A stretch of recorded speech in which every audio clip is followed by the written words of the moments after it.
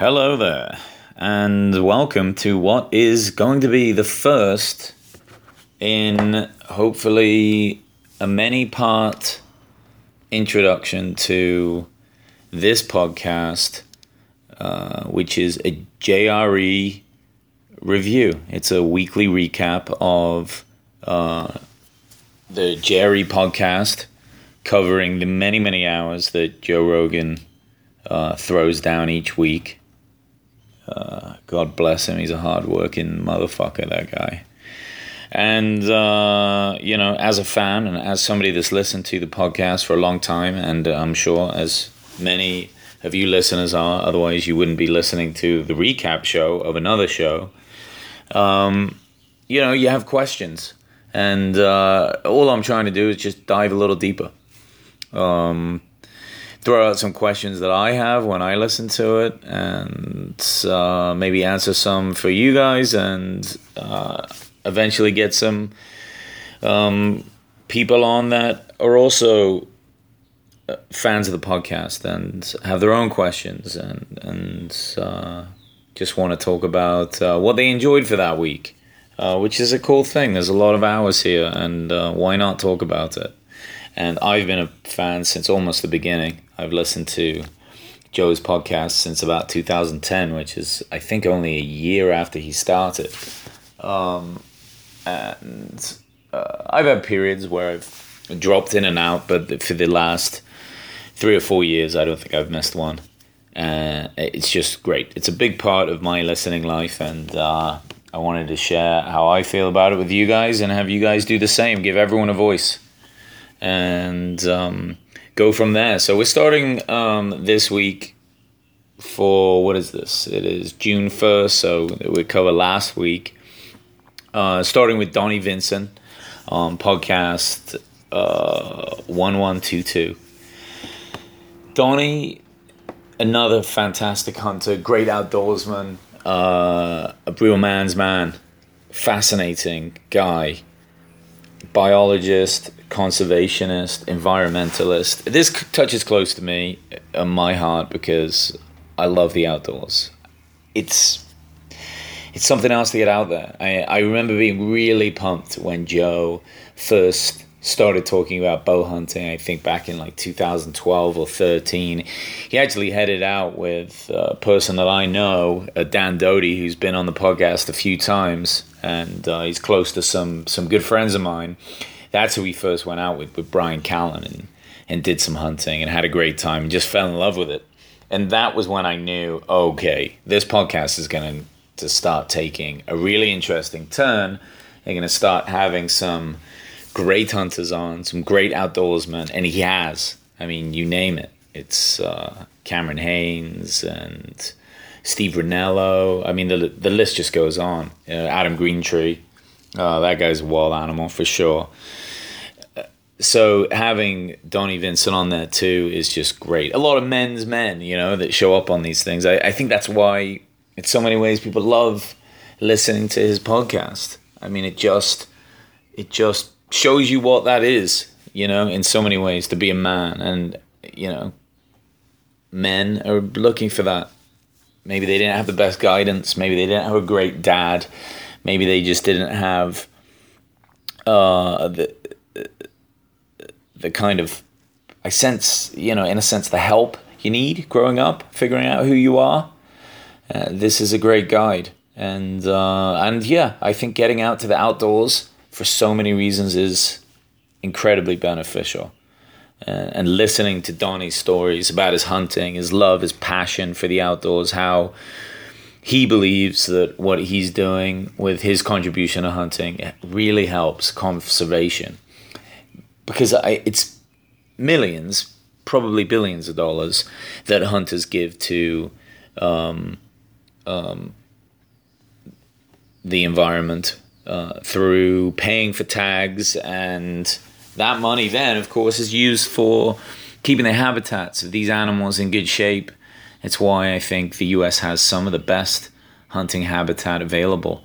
It's so well looked after, and without this money, the environmentalists would realize very quickly that, oh, wait a minute, we can't afford to keep these habitats in the conditions that the hunters do. So they get a bad rap, but that's that.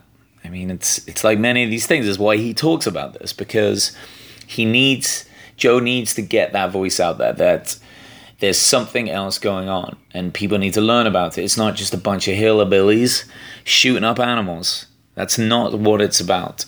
It's about respect, and it's about getting out to nature and really, touching your hands to the earth and seeing what it takes to find an animal and use your tag, your one kill, to practice and take it out and then honor it in that sense and keep the meat. Keep it and eat it. I don't know how many of you out there have tried wild game type meat, but man, it's something else. It's special. Joe always posts pictures of his elk that he has online and on Instagram and so on, and I'm sure you guys follow it. It looks delicious, and I'm sure it is great. And that axis deer that he's always banging on about that he caught in Hawaii, man, I want to try that. I got to get me an axis deer one of these days. Just absolutely fascinating.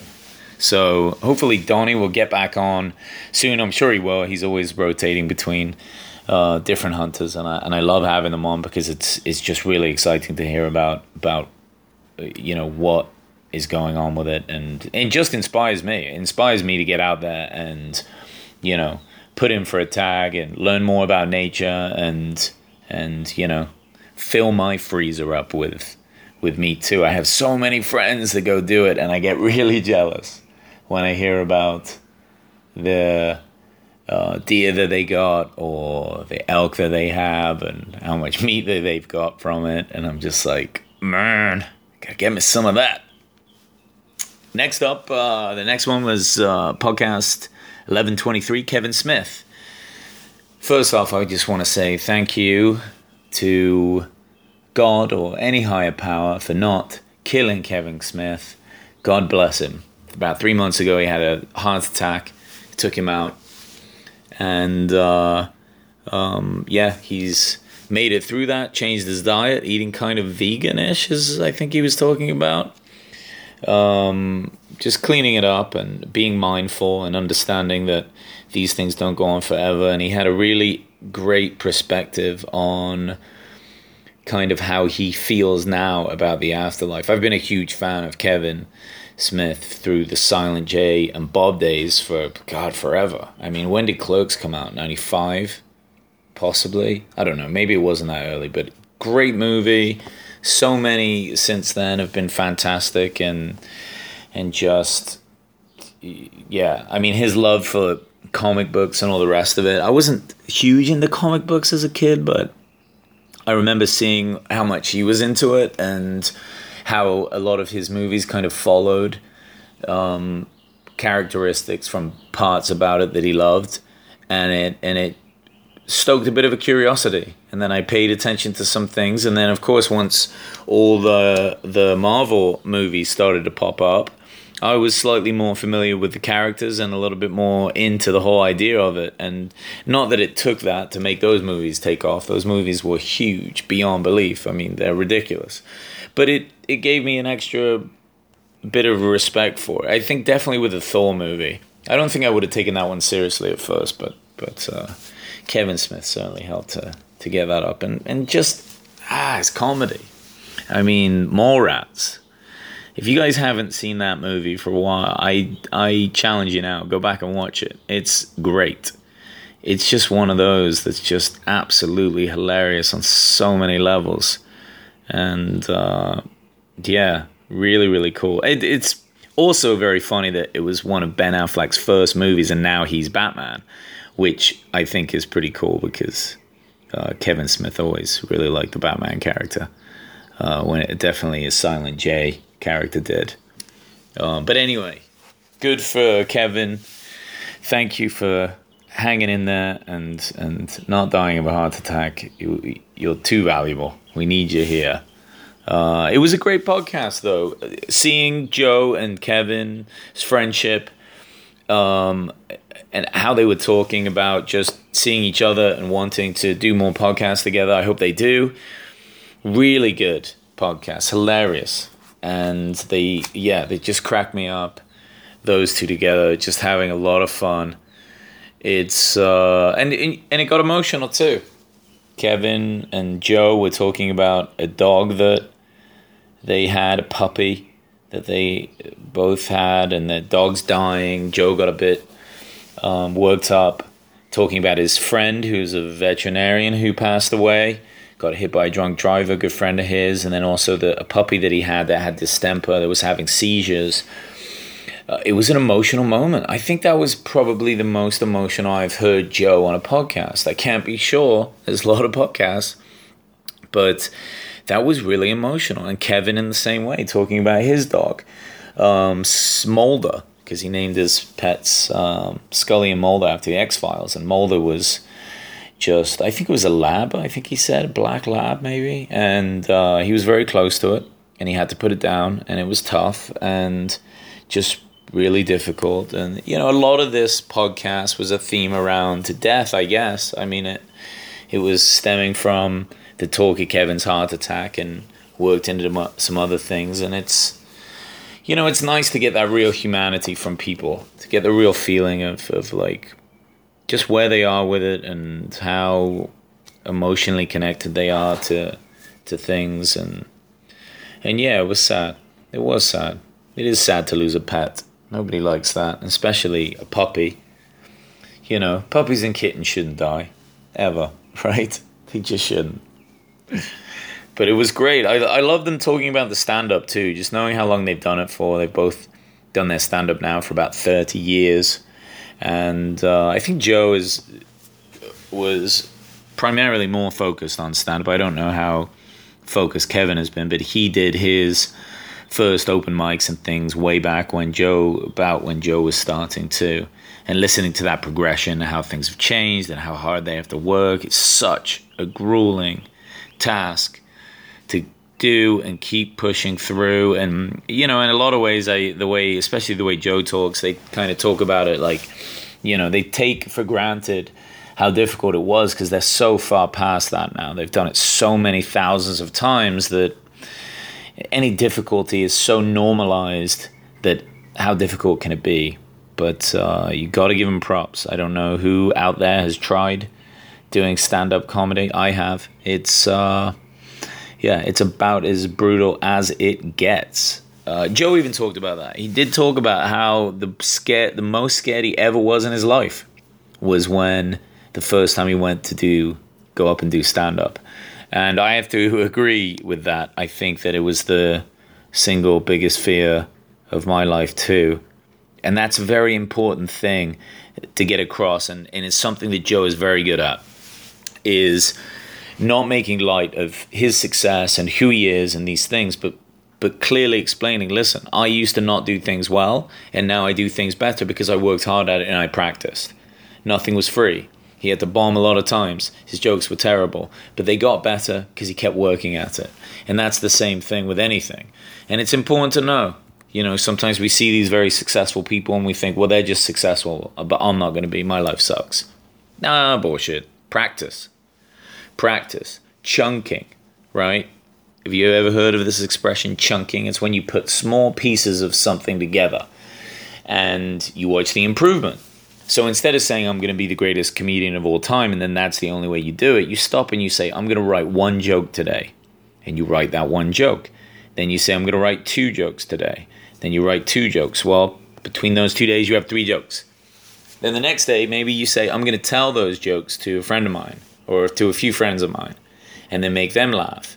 As long as you keep with that kind of progression and don't stop, eventually you'll find that you have 5 minutes, 3 minutes of whatever material, and you're ready to do an open mic. Sure, each bit along the way is hard, a little stressful, but what's the alternative? Not doing anything? Just regretting it forever? I mean, there's some real joys that you can gain from achieving those sorts of things, from pushing and achieving and getting through it. So, but anyway, always great to have Kevin on. Huge fan of him. I can't wait for him to be back on for more. And and lastly, they talked about the Roseanne thing. I've got mixed feelings about that. It's weird.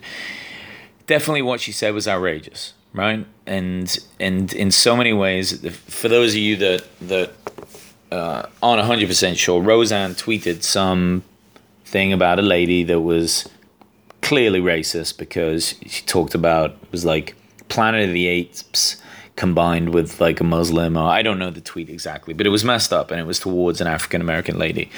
Well, Roseanne comes out later and says, I didn't know that she was even black. I just thought that she looked silly and she might be Jewish and blah, blah, blah. Well, ABC, I believe, canceled a show immediately. So Roseanne was being watched by everyone. They rebooted the 1980s show that she had. And that's it. Cancelled her. Boom. Done. As fast as that. She's fired. They're done. I feel bad for all the team. I know Whitney Cummings was working on that show. God bless her. Working so hard. A lot of the old cast members came back. And, I'm sure plenty of them haven't been working for a long time. It was just, it was sad how it all went down. But she said that she, I think, was using Ambien, the sleep pill. And just kind of drinking, lost her mind for a minute, sent something awful. I think my mixed feelings are really, like, number one, we are willing to destroy people instantly these days. You say one thing out of line, boom, you're done. Can we have some wiggle room? I think so. I think forgiveness, too, is something that we need to learn. We all do, everyone. It's hard to forgive, and this is not an example of forgiveness in any way. We're not learning that. Now, is this the time to do it? I don't know, but we should be open to it. It should always be a part of who we are, to consider the... I mean, it's comical. It makes me laugh. Forgiveness should always be in there. There always should be room for it. Okay? Otherwise, nobody's learning, right? What's anyone learning if it's just straight to hate? Hate builds hate. It's just not the way. That's not a smart move. Could they have continued the show without her? Yes, I believe so. And would that have been fair to everyone else? And, is this then fair across the board? I mean, other people have said and done pretty awful things, and they're either on TV or things continue, reruns are made. So it's hard to know the best way to deal with it. But, Kevin had some good points. Joe brought up the fact that one of his friends made a meal one night while on Ambient and didn't even know. And Kevin threw out that, yeah, but did he also say or do anything racist? Which is an interesting point, right? I mean, it's one thing to not know kind of what you're doing, but to jump out with a racist attack on Twitter is, yeah, it's a little far-fetched. I mean, what are you going to say next? You suddenly have Tourette's? It's a tough one. I don't know where she's at with it. Sounds like she was exhausted, overworked. A TV show is a lot to do for a 60-year-old lady. That is a lot of work. I mean, for sure. But there we go. That's how it goes, right? She'll figure it out. She's Roseanne. She's rich. She doesn't need to be working anyway. Maybe this was a terrible idea for her. But forgiveness, people. Let's think about it. Let's be willing to forgive sometimes. Or make them earn it back. I don't know. I feel like Louis C.K. will be back eventually after his masturbation scandal. And we got to have room for forgiveness for that. I'd hate to miss a lifetime of his comedy as a result of that. I feel like humanity needs to laugh. And, we give him shit for a while and he'll work his way back in there. Anyway, next up, podcast 1124, Robert Schoch. So this guy's great. Now, I've seen him on the Egyptian shows and the Ancient Aliens type shows for many years. And he always seemed like one of the more credible, more intelligent people that are on those shows. I know they got some real quacks on there, God bless them. But what he brings to the table is some real credibility, because he's a tenured professor at Boston University, which is legit. He is a geologist, so he really knows about weathering and those things. And when he went to see the Sphinx, within just a few minutes, and he was, who was the other guy's name? John Anthony West. Yeah, who was another Egyptologist and fascinating guy, really interesting guy. Brought Robert to Egypt to look at the Sphinx, and very quickly realized, wait, these are erosion patterns from water. Rain, rivers, whatever, huge,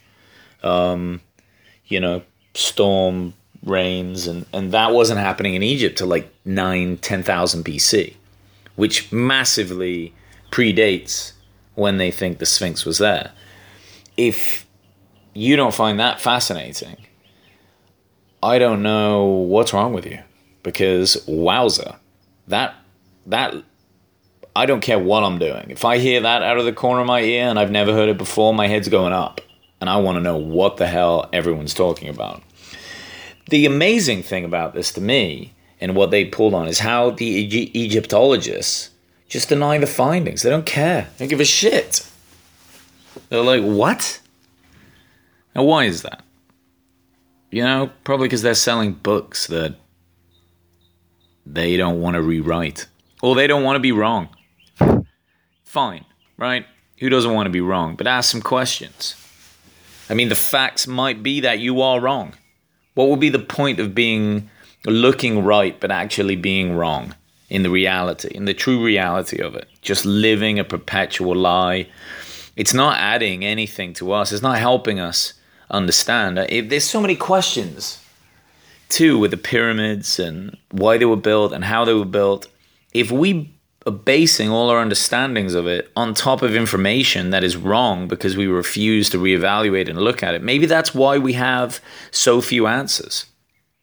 Because think about it, we build on top of answers. That's how we put a picture together. But if we're putting all the pieces in the wrong order, the jigsaw's never going to come out right. We won't know what it is. We'll be like, what the fuck is that? A lighthouse? A bridge? A donkey? You can't tell. The pieces are all in the wrong order.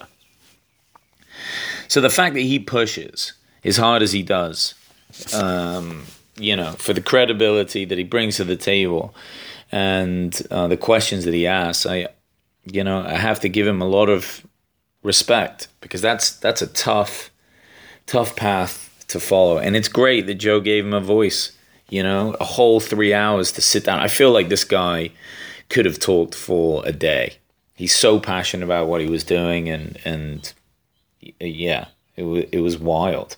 He talks a lot. A really cool thing that I thought was when he was talking about the pottery and how, in fact, there's like the early Egyptian era and the late Egyptian era. So the late era is actually closer to our time. And as time progressed, they actually got worse at making pots and worse at building the pyramids. It's almost like they were losing the technology. Well, when you think of the time scale that Robert's putting down, 10,000 BC, and then they're building the Great Pyramids like 2,000 BC, well, that's 8,000 years. Like, information could be lost during that time if there's some real cataclysms and maybe big fires that burn some libraries, and just generally the guilds,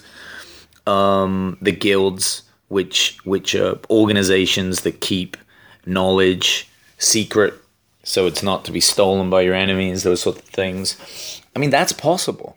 And that's fascinating to me, that the older you go back, the better quality their craftsmanship is. When they were talking about the granite bowls and the other, what was the other type of material called?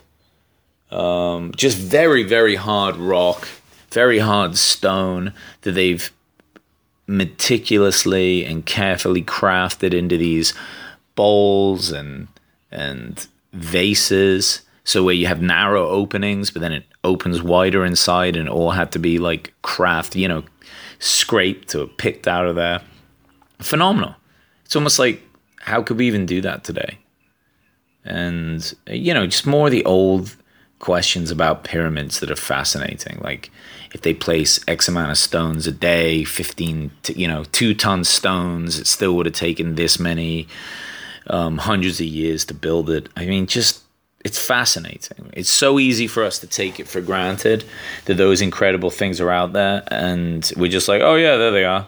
We once did that. But how the fuck we did that is truly phenomenal. And these questions are what will get us there. You know, if we don't ask questions like this, hard questions that maybe Egyptologists don't like the sound of, if we don't ask those, we're never going to get any closer. We're just going to accept these silly ideas of, oh yeah, we just rolled the stones on rocks and they did it quickly. I mean, we need more than that. So God bless you, brother. Get back on the podcast. They were talking at the end about him getting some funding, maybe, or trying to build some funding to put a documentary together and get some more knowledge out there. Hopefully he does. I'd love to watch it. That would be fantastic. All right, next on the bill, 1125, Candace Owens. What a spunky young lady she was, full of energy, and possibly Adderall. No, I'm just joking, but definitely some coffees. She was excited. She had a lot to say. She didn't identify herself as a Republican. She identified herself as an independent. But she certainly leans on the side of right-wing ideologies. Definitely not far right, but she's right. Second Amendment she likes, and the abortion thing, she is not down with abortion. She had some more progressive and liberal thoughts, like she believed that gay marriage should be recognized by the government. That's only fair, and they should get the tax breaks and these sorts of things. But freedom of speech is very big for her. She does not like what is happening at the moment with the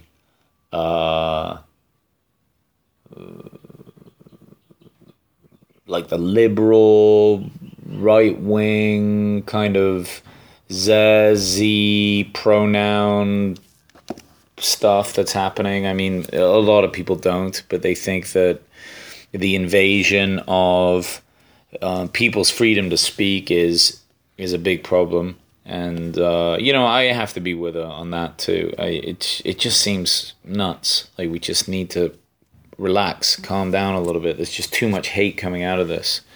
It's a disaster. I mean, it just brings us back to the whole forgiveness thing again. Let's forgive people.